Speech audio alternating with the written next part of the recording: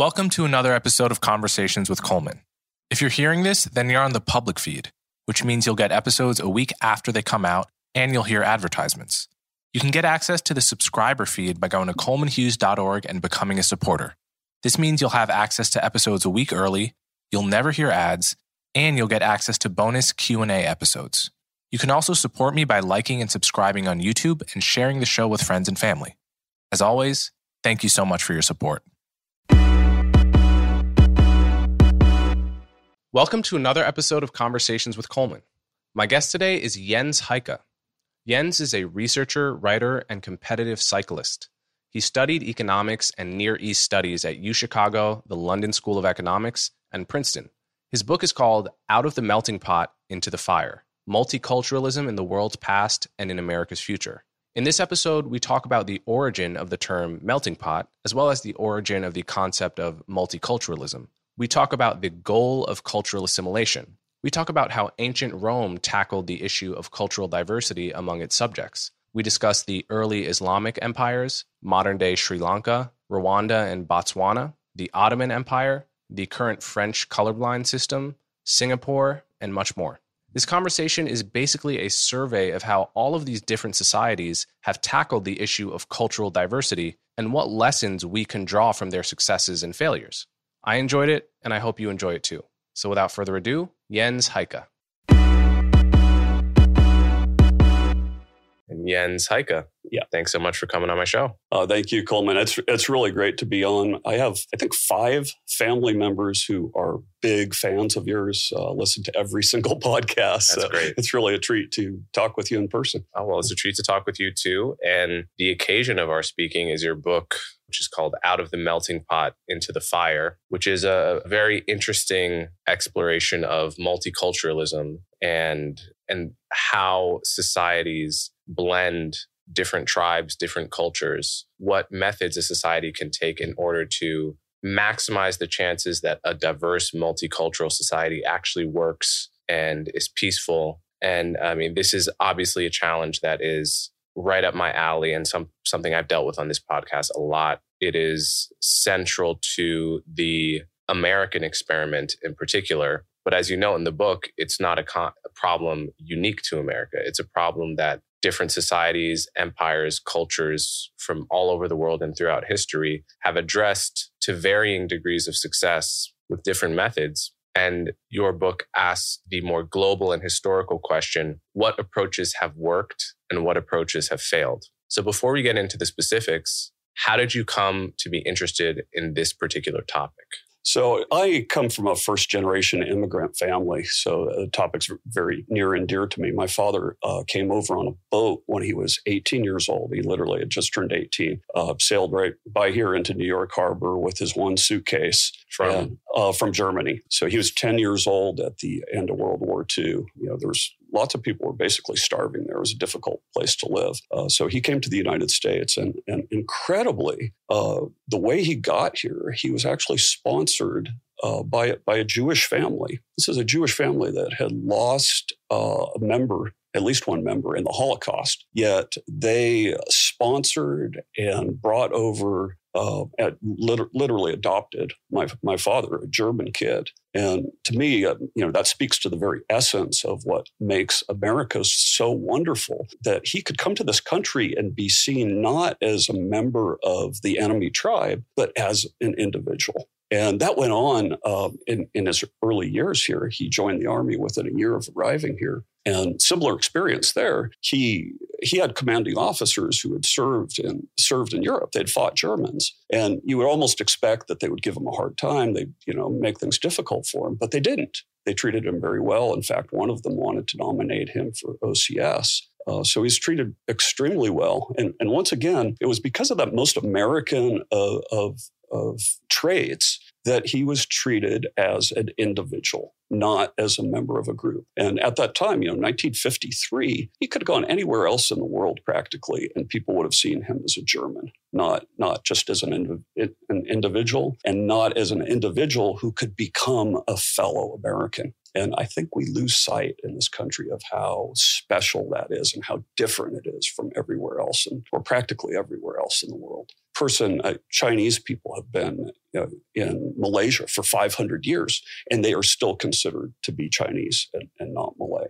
Even in Germany itself, there are people of Turkish descent who have come to Germany. They're there for 3 generations, and people still call them Turk. They're treated as members of groups. So that was kind of my background, and I grew up valuing that ideal very much. And as I saw it, beginning in the 70s and 80s, we sort of started to go back on that notion of treating people as individuals. That ideal I felt like was being abandoned. So that's what really started me thinking about the overall topic. So we'll get into all of that, but let's first start with the basic concepts of your book, which are twofold: the melting pot and multiculturalism. These are opposite strategies towards the phenomenon of diversity, let's say, of different tribes, different groups, different cultures. What is the melting pot? Where does that idea come from? So it has a long tradition in American history. The first person to mention it was Hector de Crevecoeur, who's a French immigrant around the time of the American Revolution. He was pretty much the first person to use the term. And he talked about what a wonderful thing it was that people could come together in the United States and forge is the term he used, a new race of man. And race back then really meant nationality, not skin color. That was followed up by Ralph Waldo Emerson about 100 years later. He used the same metaphor, talking about a smelting pot where people of different nationalities came together. And the work that really put the term into common use was a play written in 1908 by a guy by the name of Israel Zangwill.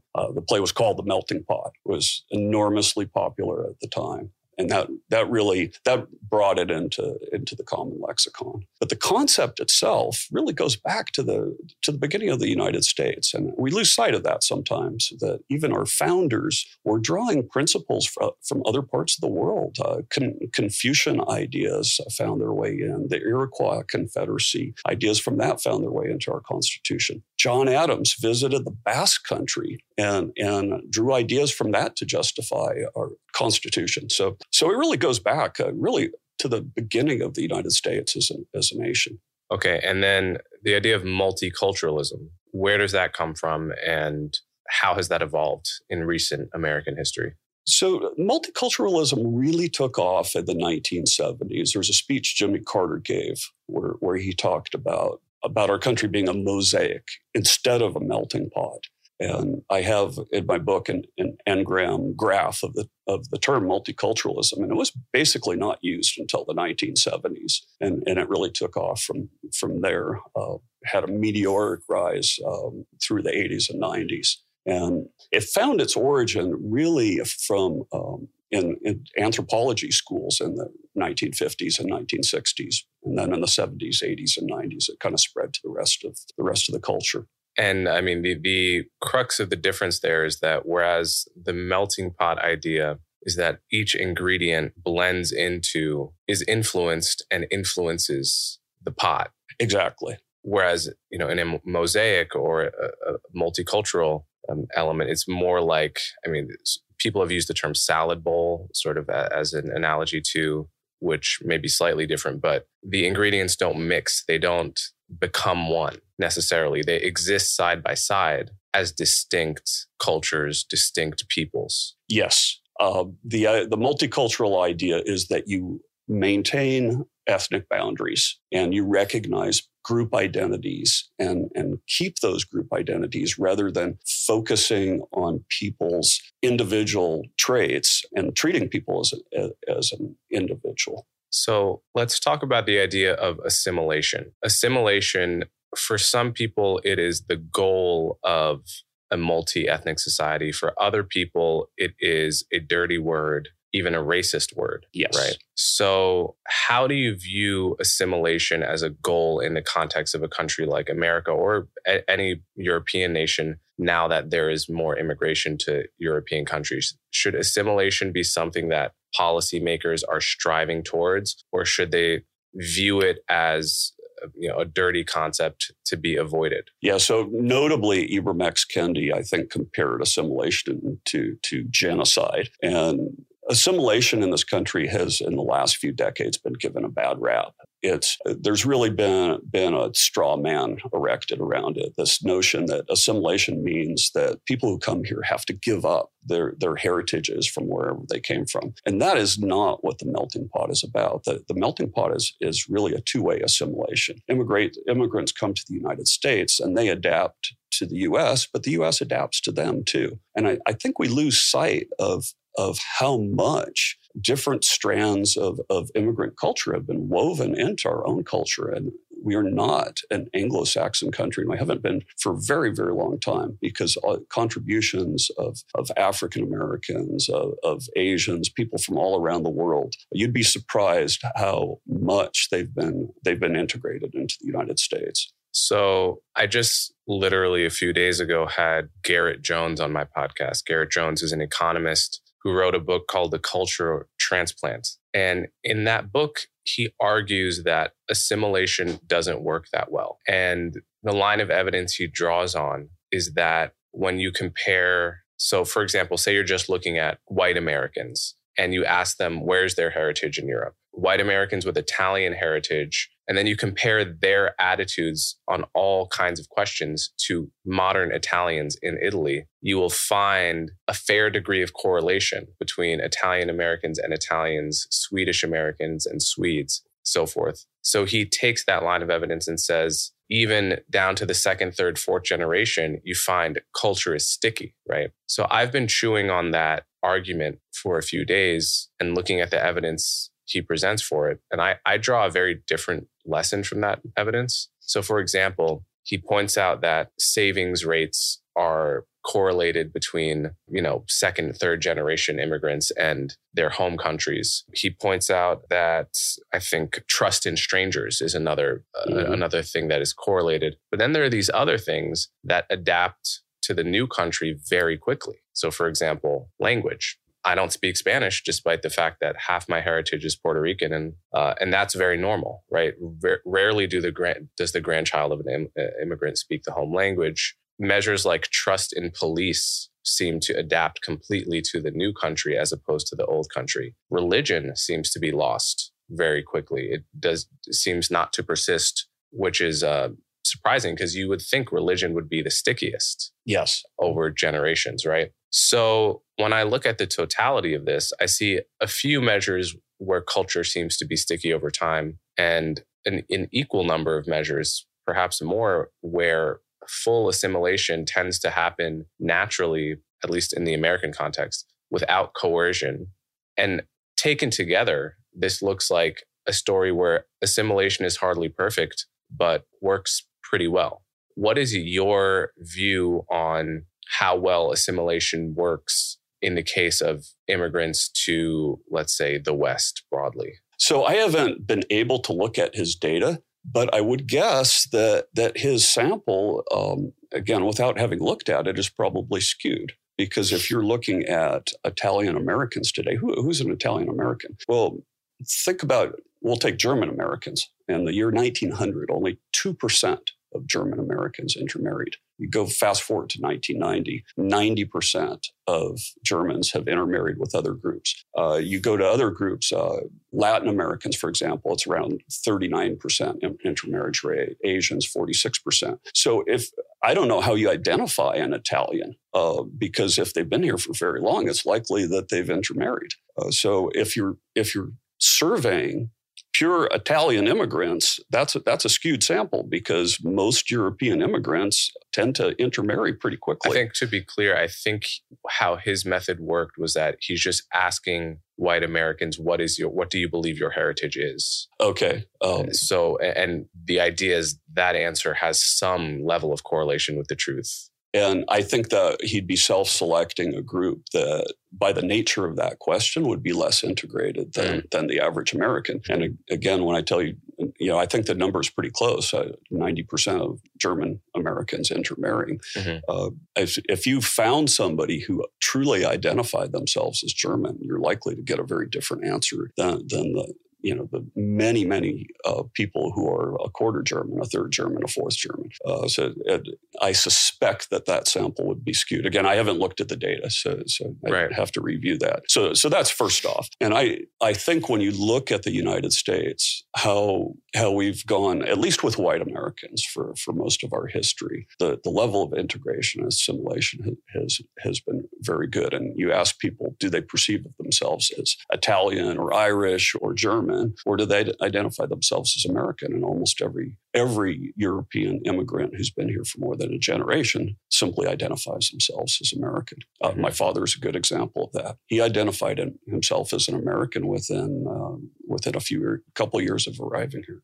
Does that goal become harder when you have groups that look very identifiably different in a durable way? So when you have, obviously, Europeans from each nation do have a particular look, which has allowed in the past different groups to be discriminated against, such as the Irish when they came to New York were horribly discriminated against and were at the lowest end of the totem pole with Black Americans. However, over time, because Europeans do share broadly a kind of a look and a skin color, that one could worry that makes it easier to blend and assimilate over time. Whereas when you have groups that have a color line, does that make discrimination easier over the long term? And so, for example, one example of this is you go back to Frederick Douglass. Frederick Douglass expected that by now, there would be no such thing as Black Americans and white Americans, that we would have blended into a kind of happy medium brown skin tone, right? Yeah. Through intermarriage. Obviously, that hasn't happened, or it has happened to some extent. There's a lot of mixed race people. There's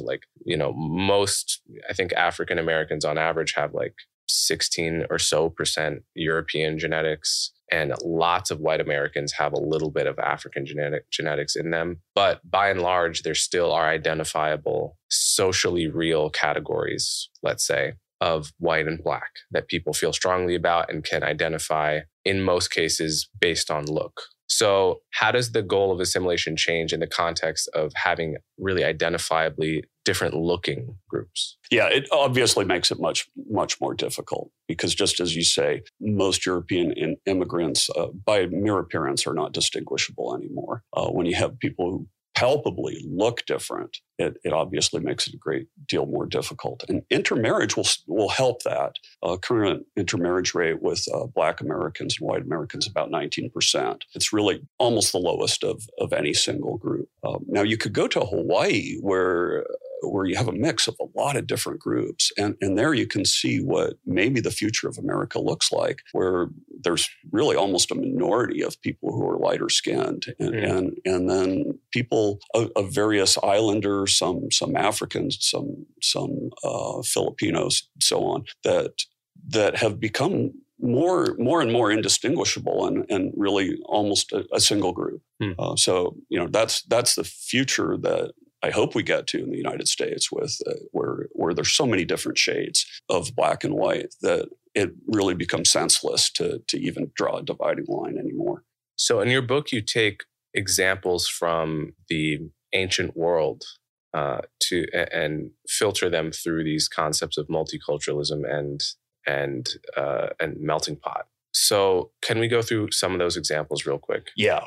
So starting early on, the Roman Empire was most notable example of a real melting pot. And a lot of people have lost sight of this. It wasn't starting with the empire. It started much earlier than that. What we think of as a homogenous group of homogenous Romans was actually Volscians and Sabines and Latins and half a dozen other groups. Even in the early days of the Republic, it was already this syncretic mix of lots of different groups. And that was really the model that Rome started with, and it followed for 1,000 years. So you get up into the early imperial days, and there are lots of other groups being drawn into Rome, Gauls and Pannonians and Britons and so on. And Rome had this concept, just like we do in the United States today, that anybody could come and be a Roman. And in many cases, and skin color, by the way, didn't really matter either.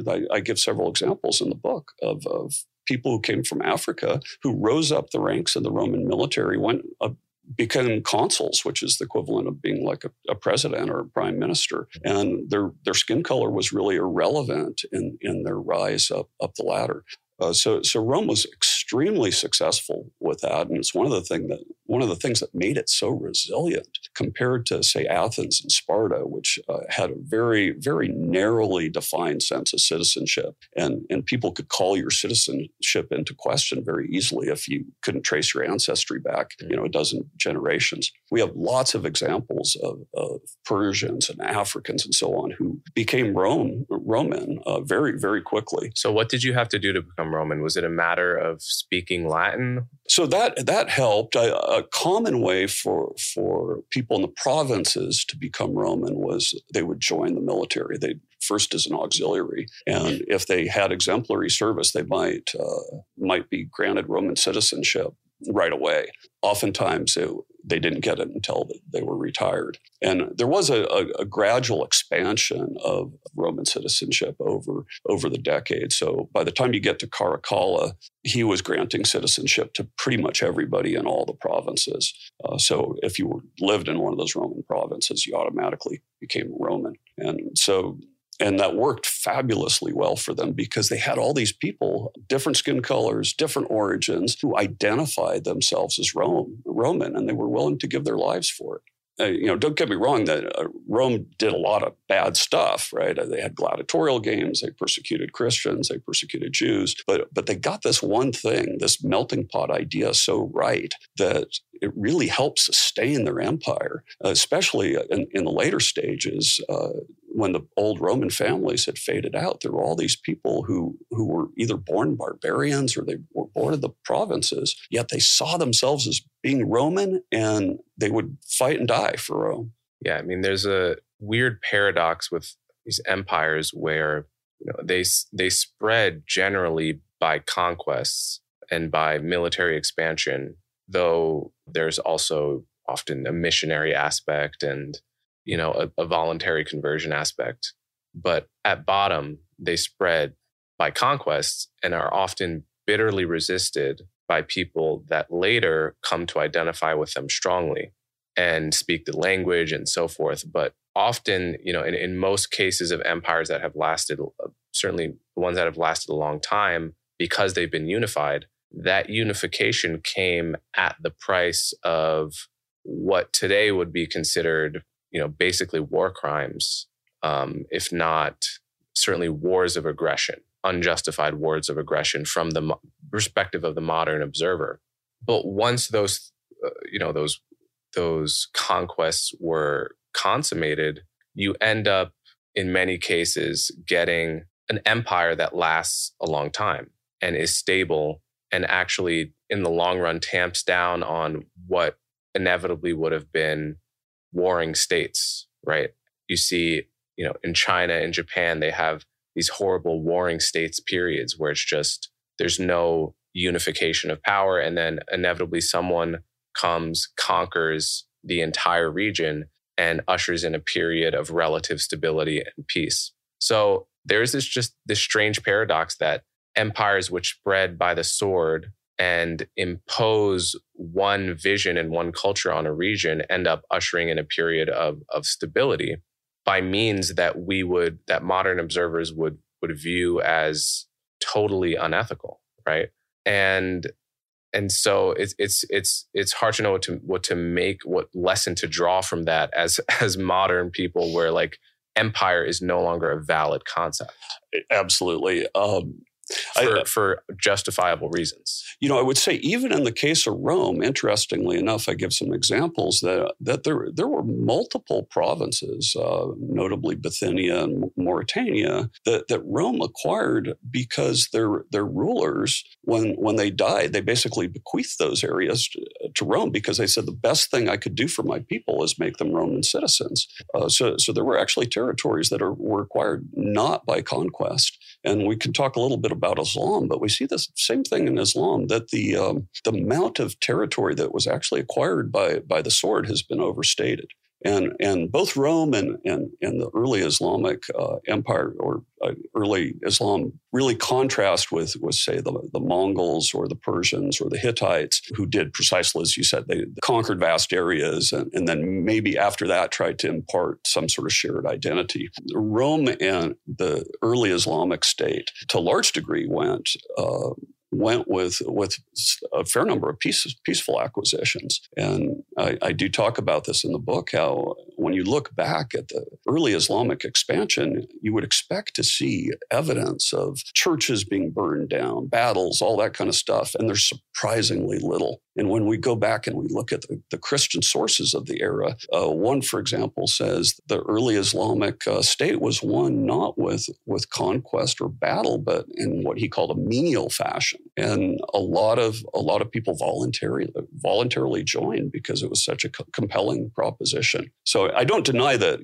in both cases there was some violent conquest, but quite a lot less than most people think. And it's because that paradigm of allowing people to join the enterprise and identify with it and become part of it, that was just a really compelling proposition. So I'm a little bit skeptical of that. I mean, my feeling is that I won't pretend to be an expert on early Islamic conquest, but my understanding is there was quite a bit of resistance, definitely from the Berbers and obviously from Spain, and then it was stopped at southern France. Even in the cases that may look voluntary, to what extent is that just literally an army coming into your town that you cannot resist? Right. And so you don't even try. You submit, and then your children, as children tend to do, grow up under a new reality where they now identify with it. There is no question that happened. It's not a matter of simple the story about Muhammad is super interesting.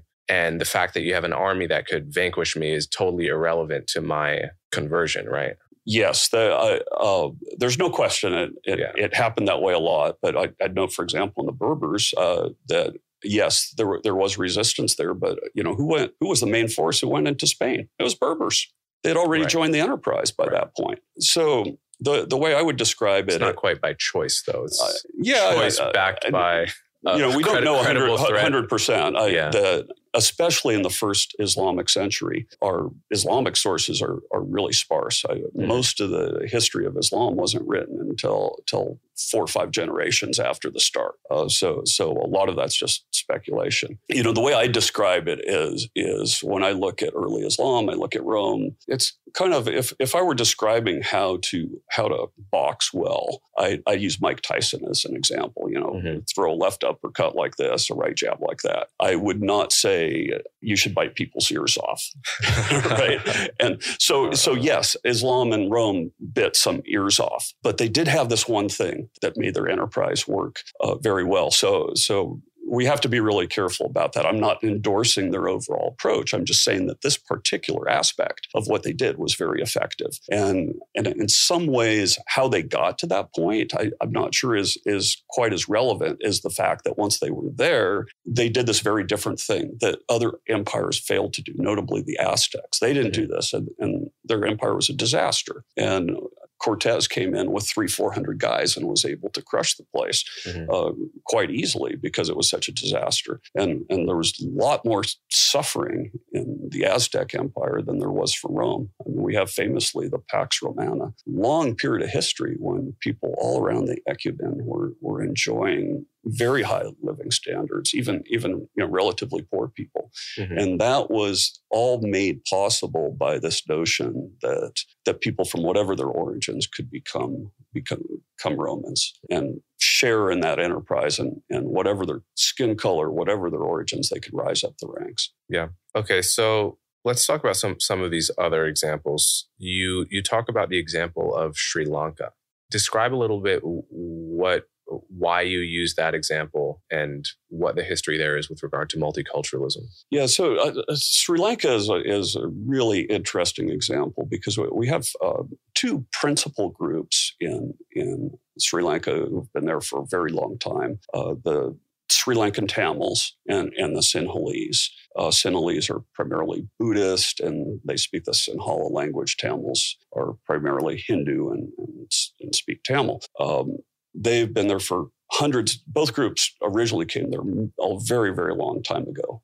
Most people would argue the Sinhalese were there slightly earlier, but we're talking, 1,000+ years ago. So these groups, for the most part, got along pretty well. And we have accounts going all the way back to the Arab traveler Ibn Battuta, who talked about how there was a lot of comity and understanding between all the groups in Sri Lanka. So Sri Lanka had several colonial periods, Portuguese, the Dutch, and eventually the British. And ethnic relations continued under all those occupations really amicably. They got along quite well, all the way up until they got independence from England in 1948.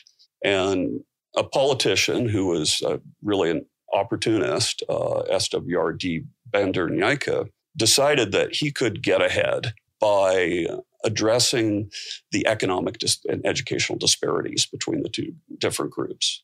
He was Sinhalese. So he thought that to really launch his political career, he could appeal and kind of foster a sense of grievance on the part of the Sinhalese that they're just not doing as well as the Tamils. So he started out with what was called the Sinhala Only Act, where he basically said Sinhala, his language, would become the main language for the whole island. And that had the effect of putting lots of Tamils out of government jobs, out of university posts and so on, because they couldn't speak Sinhala. It was effectively, it was a de facto affirmative action program for the Sinhalese. Now, why was there a disparity in the first place between Tamils and Sinhalese? Well, it was really happenstance. The Tamils mostly lived on the northern part of the island, and many of them were educated by American missionaries. So they got better education, especially in sciences and medicine. So even though they're by far a minority, we're talking 15% or so of the total population, they, in many cases, occupied more than half the jobs in engineering and medicine. Mm-hmm. And so there was a disparity. And Bandar Heycke decided that he could foster some grievances and develop a political following by exploiting that. So beginning with that measure, these two groups more and more came to see that their interests were at odds. And there are lots of sociological experiments that show this. When you start identifying people as different groups and giving them different sets of privileges, animosity is the next thing that happens. It's inevitable. So going into the 1950s, a number of pogroms started, riots. Most of them were Tamils or Sinhalese targeting Tamils. And it really launched what was an on-again, off-again civil war that really lasted all the way up until 2009. Now, Bandar Heycke's wife, after he was assassinated, decided to kind of double down on his policies and institute an official program of affirmative action benefiting the Tamils. So Sinhalese, benefiting the Sinhalese. So Tamils who again, got a majority of the medical and engineering degrees were reduced to a very small number, which caused huge unrest among them. And it didn't make the Sinhalese feel any better about the Tamils, because a lot of the riots were Sinhalese attacking Tamils and not the other way around. So that's really how that started. And the incredible part of the story is that these groups got along very well. If you look at what the British bureaucrats were saying at the time of independence, they said this country is the best bet in Asia. It's going to do better than Korea. It's going to do better than Singapore. And you fast forward to today, and it's a basket case. They have like 1/8 of the per capita GDP of Korea or Singapore. This a country with wonderful fertile land, some of the smartest, most educated people in Asia. It had everything in its favor.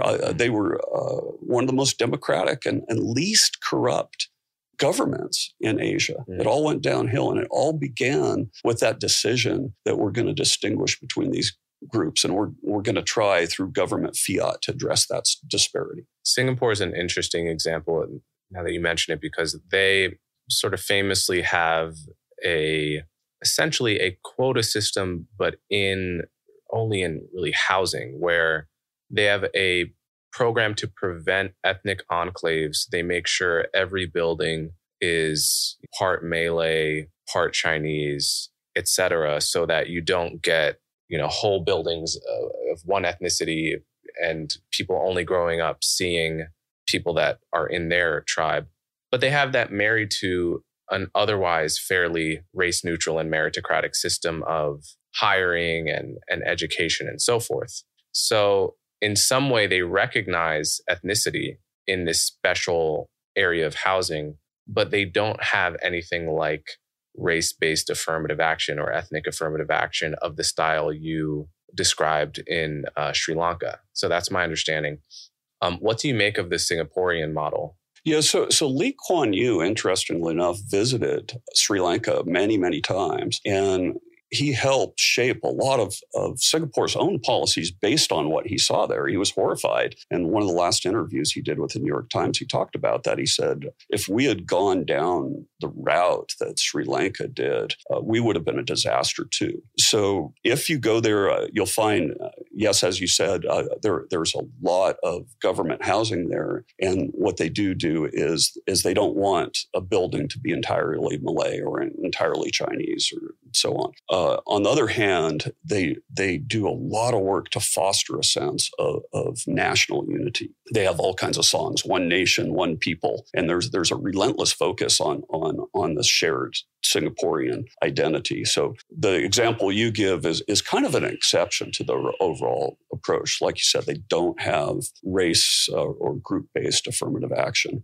And I would contrast that with neighboring Malaysia that has had such a program for 50, actually longer than we have, 50, 60 years. And you look at, if you ask any ethnic Malay living in Malaysia, would you be better off in Malaysia or in Singapore? They'd be much better off in Singapore. And that's the interesting pattern we see with these race-based affirmative action programs around the world, is that they don't just make one group worse off. They make everybody worse off.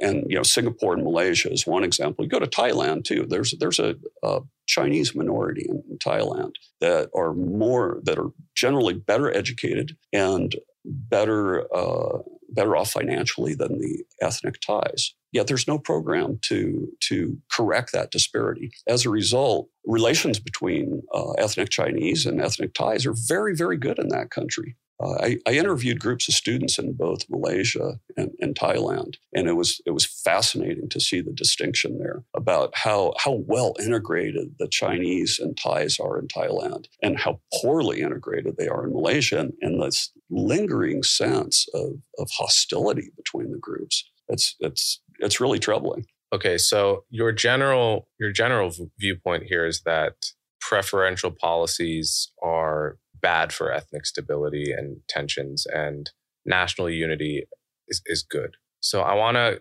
give what seem to me possibly two counterexamples.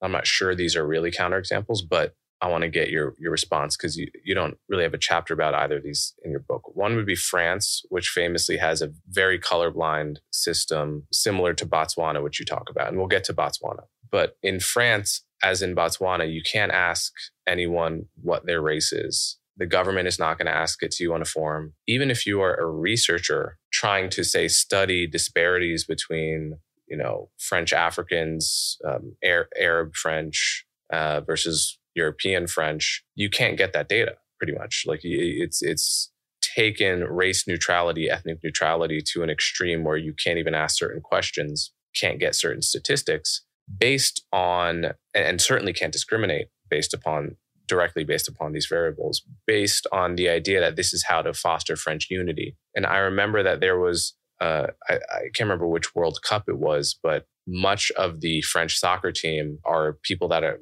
of African heritage. And French people will say, no, those aren't African French. Those are just French. Those are French citizens, right? Fully. And some people will see this as a kind of practiced blindness to the reality. And others see it as, no, this is our attempt to forge a French national identity. We do not want to participate in the segmentation of population that speaks the same language and has to share a nation together simply because you look different and your grandparents are from different places, right? So on the other hand, we're speaking very shortly after France had major riots along ethnic lines over a police officer shooting an Arab teenager. And without getting into the specifics of that, clearly French national colorblindness is not by itself sufficient to prevent tensions, right? So what do you make of the case of France? And I guess I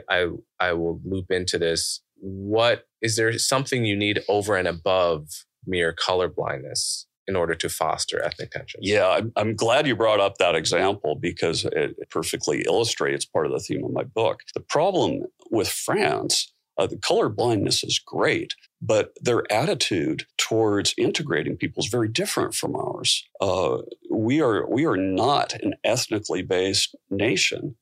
As I was saying before, immigrants come here, they adopt to the United States, but the United States adopts to them too. And you can look around our culture and you can see elements adopted from every corner of the world. And they continue to be. It's a culture in flux. The attitude of the French, by contrast, is not that you can come here and adopt ideas of, liberté, égalité, fraternité, so on. It is that you need to become ethnically French. It's this one-way assimilation that's often been attributed to the United States, which is wrong. So, for example, in France, you can't wear a hijab on the beach or a burkini. That would be unthinkable in the United States. Mm-hmm.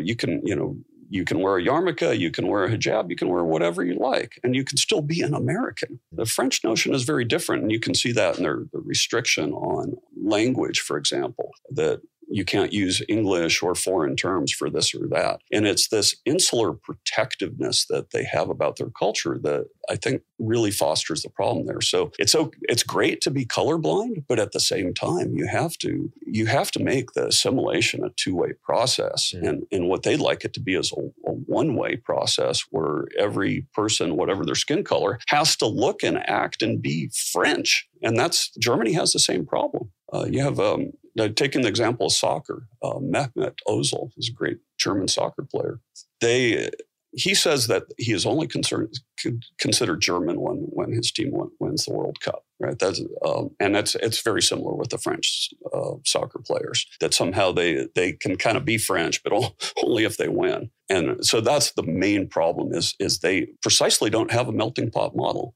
They have one-way assimilation, which historically has not worked. Yeah. And so another case, which I think could draw an interesting counterpoint, is the case of India, they've had affirmative action policies longer than we do. And they use what in the West would be like totally incorrect, politically incorrect term, backwards classes, to describe the classes that underperform and therefore get group preferences and so forth. They have a rather extensive system of group preferences. And I just went on the podcast hosted by an Indian podcast host, and he insisted to me, this is what has helped Indian society avoid far more ethnic clashes and tensions than we might otherwise have.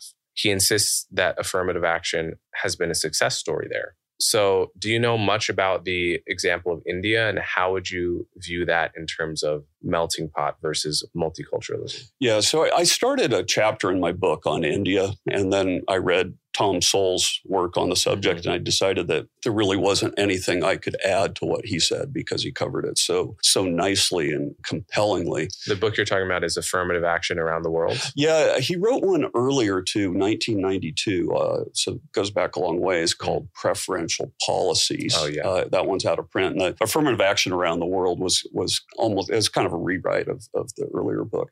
So I decided that I really can add more to what he had said there. But I'd start off, first of all, and this applies to many affirmative action programs around the world. India's has been in place for 70 years. If it works so well, why the hell is it still needed, right? 70 years, it hasn't worked. And the answer is, well, we need more of it, not less. And it's expanded to the point where 49% of people in India are eligible for one preference or another. And, Sowell does a very nice job of showing how those preferences bred riots and all kinds of intergroup conflict over the years. And many, many riots that have been attributed directly to either instituting those affirmative action programs or reeling them back in. And this is a policy we see everywhere where they're implemented. Once you put these programs in place, they become an entitlement that will be defended vociferously by the beneficiaries. And there's another phenomenon that occurs, and I talk about this a lot in the book, and others don't speak of this so much, and that is that the affirmative action beneficiaries in these countries, because they want to defend the privileges that they enjoy, they're naturally drawn into this thing where they tend to, they need to justify those preferences. And one of the ways to justify it is by saying that the group that the preferences are directed against is guilty of some sort of subterfuge. And, we saw this in Rwanda. It was the case in Sri Lanka. It's a case in Malaysia right now. In order to maintain those preferences, the beneficiaries tend to promote all kinds of hatred and nasty stuff about the other group because it's how you justify it. Oh, those Tamils, they're acting in an underhanded way to maintain their privilege. Those Tutsis, they're behaving nefariously to maintain their privilege, and that's why we have to have affirmative action to address that. So it's this kind of vicious circle where affirmative action promotes these conspiracy theories and this antagonism that's used to justify its existence, and we see that all the time in India. Let's talk about the cases of Botswana and Rwanda. Maybe you can sort of give a brief description of how you view those histories and compare them to each other. Yeah, so I'll start with Rwanda, and it's a somewhat similar to Sri Lanka in the broad kind of trajectory of its history. Two main groups in Rwanda, the Tutsis and the Hutus, and they actually got along fairly well up until the colonial era that was colonized first by Germans and then by Belgians. So those two groups, there was a group distinction, but it was porous. There was intermarriage between Hutus and Tutsis. A Hutu could become a Tutsi mostly by acquiring cattle. A Tutsi who lost his cattle could become a Hutu. And so they did okay until the Belgians came in, and like many colonialists, the Belgians decided they could do better with a kind of a divide and conquer approach. So based on some weird racial theories, they decided the Tutsis were the better group and that they would promote them. So they instituted essentially a program of affirmative action where they preferred the Tutsis for government jobs, for higher education, and so on. And just by creating that distinction, immediately, they sowed this discord between the two groups. And whereas before the distinction was more or less porous, the Belgians literally issued what they called racial identity cards. It said on them, you're a Hutu, you're a Tutsi. So that went on through the Belgian colonial period that they favored the Tutsis 30, 40 years, up until the last few years of the Belgian colonial period. The Belgians flipped that system on its head, and they started preferring the Hutus over the Tutsis. Yeah. So they demoted a lot of Tutsi chiefs and elevated a lot of Hutus. When the colonial period ended, 1964, the country gets independence. Hutus are the majority, so they take over.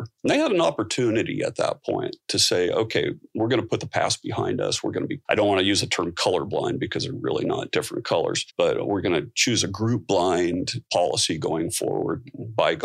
Well, they didn't do that. They said, it's time to level the playing field. Never mind that at this point, the Tutsis on average are only making about 3% more income than the Hutus. So they pass a wide-ranging program of essentially affirmative action to prefer the Hutus. And that's where the trouble starts. And just as in Sri Lanka, you have a series of pogroms and group conflict between the two, which culminated in the 94 genocide. And all along the way, as I was saying, when you institute these programs and the beneficiaries have to justify them. How do you justify them? Well, you do that by demonizing the other group. And so the Tutsis were demonized, and kids in the schools in Rwanda, they had to stand up the first day of school and identify which group they belonged to. And then teachers would go on long rants about the Tutsi exploitation of the Hutus and how the Hutus were slaves to the Tutsis. And that bred this division and contempt that just festered over the years and got worse and worse. So it was finally sparked in 1994, and it just blew up because this hatred had become so intense. And how did it all start? It started by distinguishing those two groups. If the Belgians hadn't come there, if they hadn't distinguished between the two groups, my guess is it would be a happy, prosperous country to this day. So compare that to the case of Botswana, which took a very different route. Yes. So Botswana, and I encourage everyone to watch the film A United Kingdom, just a wonderful film. It tells the story of the first president of Botswana, a young man named Seretse Khama. So Seretse Khama was actually destined to be king of Botswana. He was studying in England in 1948, like a lot of future African leaders who were there at the time. And he fell in love with a British woman. And this is whatever 20, 30 years before Guess Who's Coming to Dinner. So you can imagine how insanely radical that was at the time and controversial. So the British government, along with Seretse's own uncle, who was acting regent of Botswana, did everything they could to prevent the marriage. Well, he got married anyhow. And it ended up with him being exiled from his own country, the country he was destined to be king of. And that went on for quite a while. And finally, protests by the people of Botswana allowed him to return to the country. And if you fast forward to 1960s, he became eventually the first president of the new country of Botswana. And he took his lesson, and his people took the lesson from his experience, that dividing people by race was a poisonous thing that would sow discord in their nation. So they decided from day one that Botswana would be colorblind. So, and I've visited Botswana. I've talked to government officials on the phone many, many times. And over the years, I've tried to get ethnic data from them about, how many Black people, how many white people. And they can't give you that information because the government has actually not recorded it since the last British census, which was in 1964.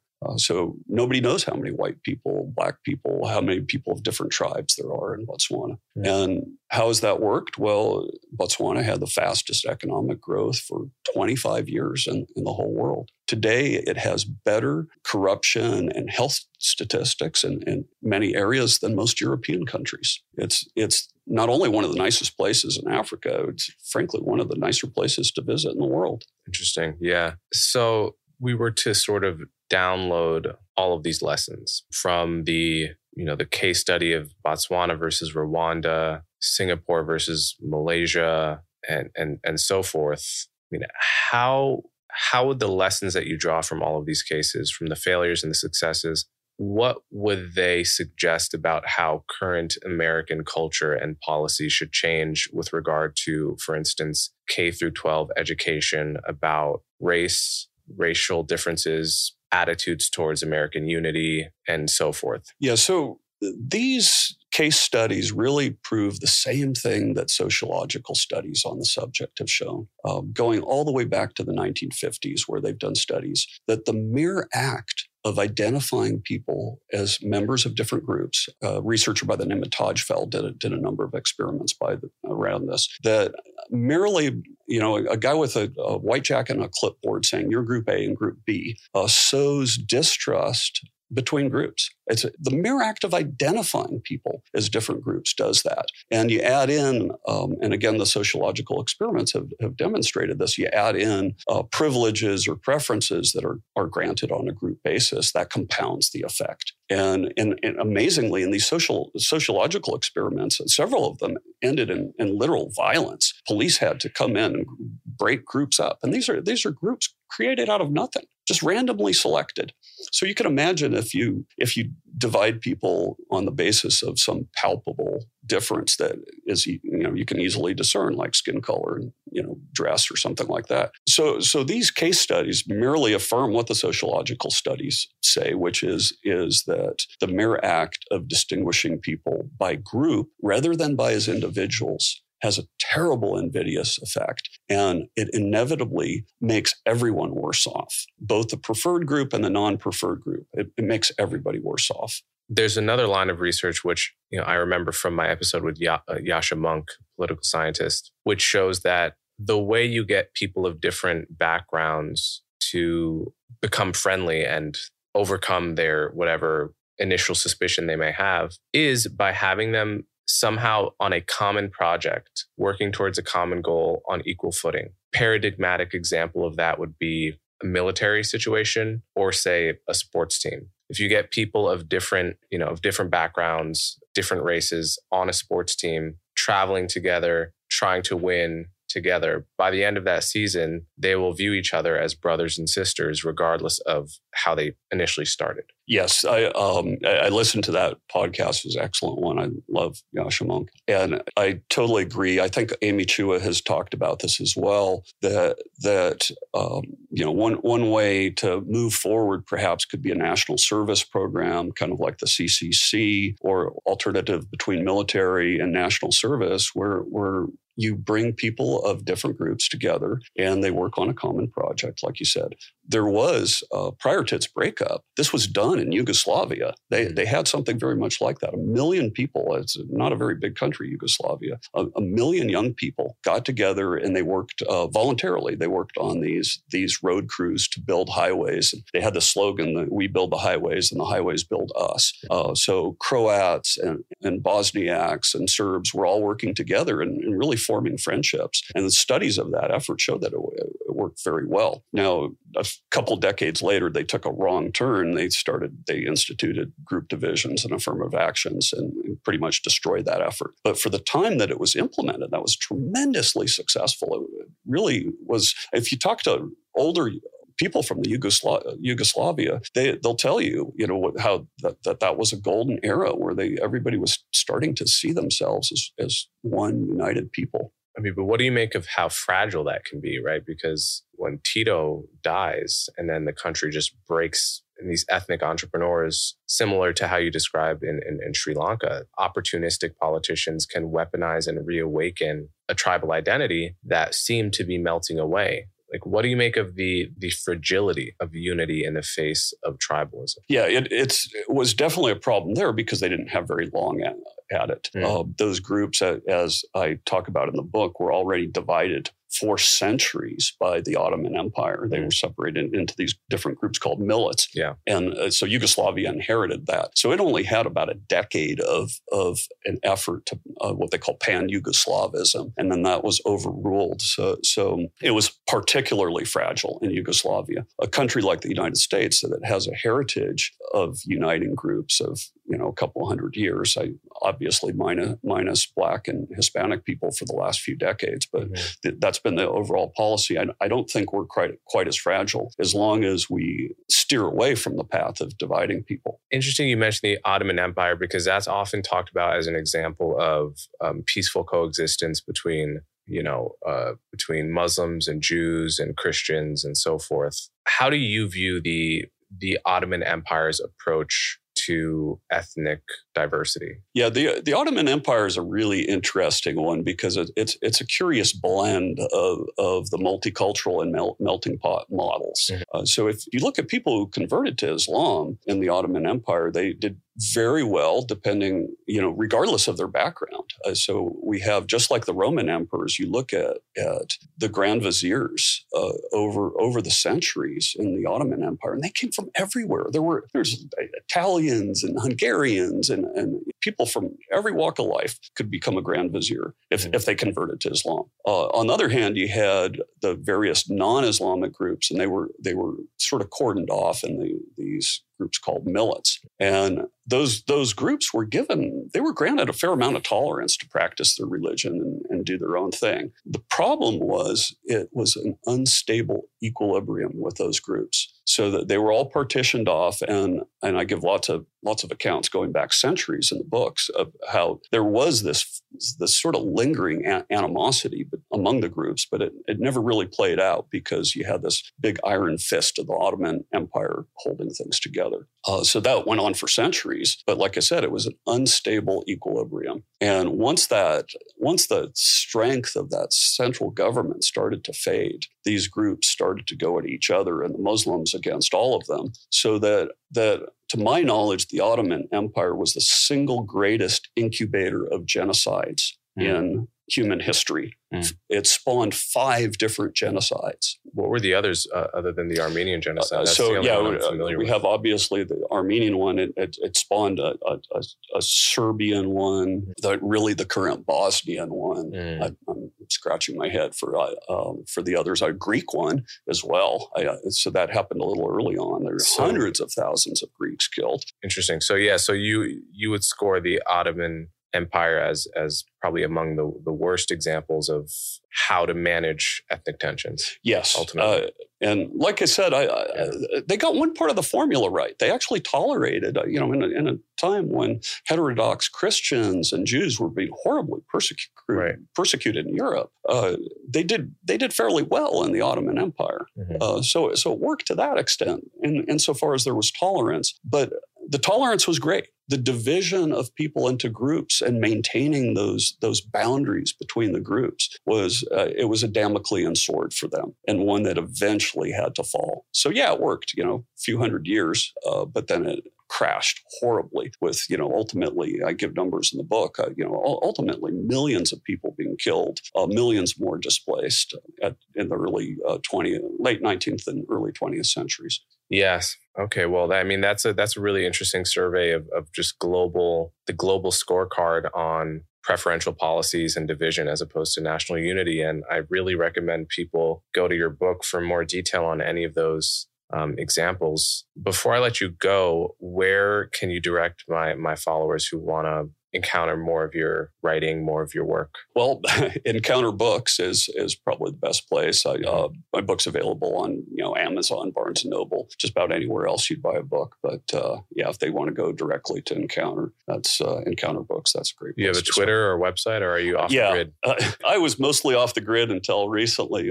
Now I actually am on Twitter, so you can follow me on there. It's just Jens Heycke. All right. Thanks so much, Jens. Thank you, Coleman. It's been great. Thanks for listening to this episode of Conversations with Coleman. If you enjoyed it, be sure to follow me on social media and subscribe to my podcast to stay up to date on all my latest content. If you really want to support me, consider becoming a member of Coleman Unfiltered for exclusive access to subscriber-only content. Thanks again for listening, and see you next time.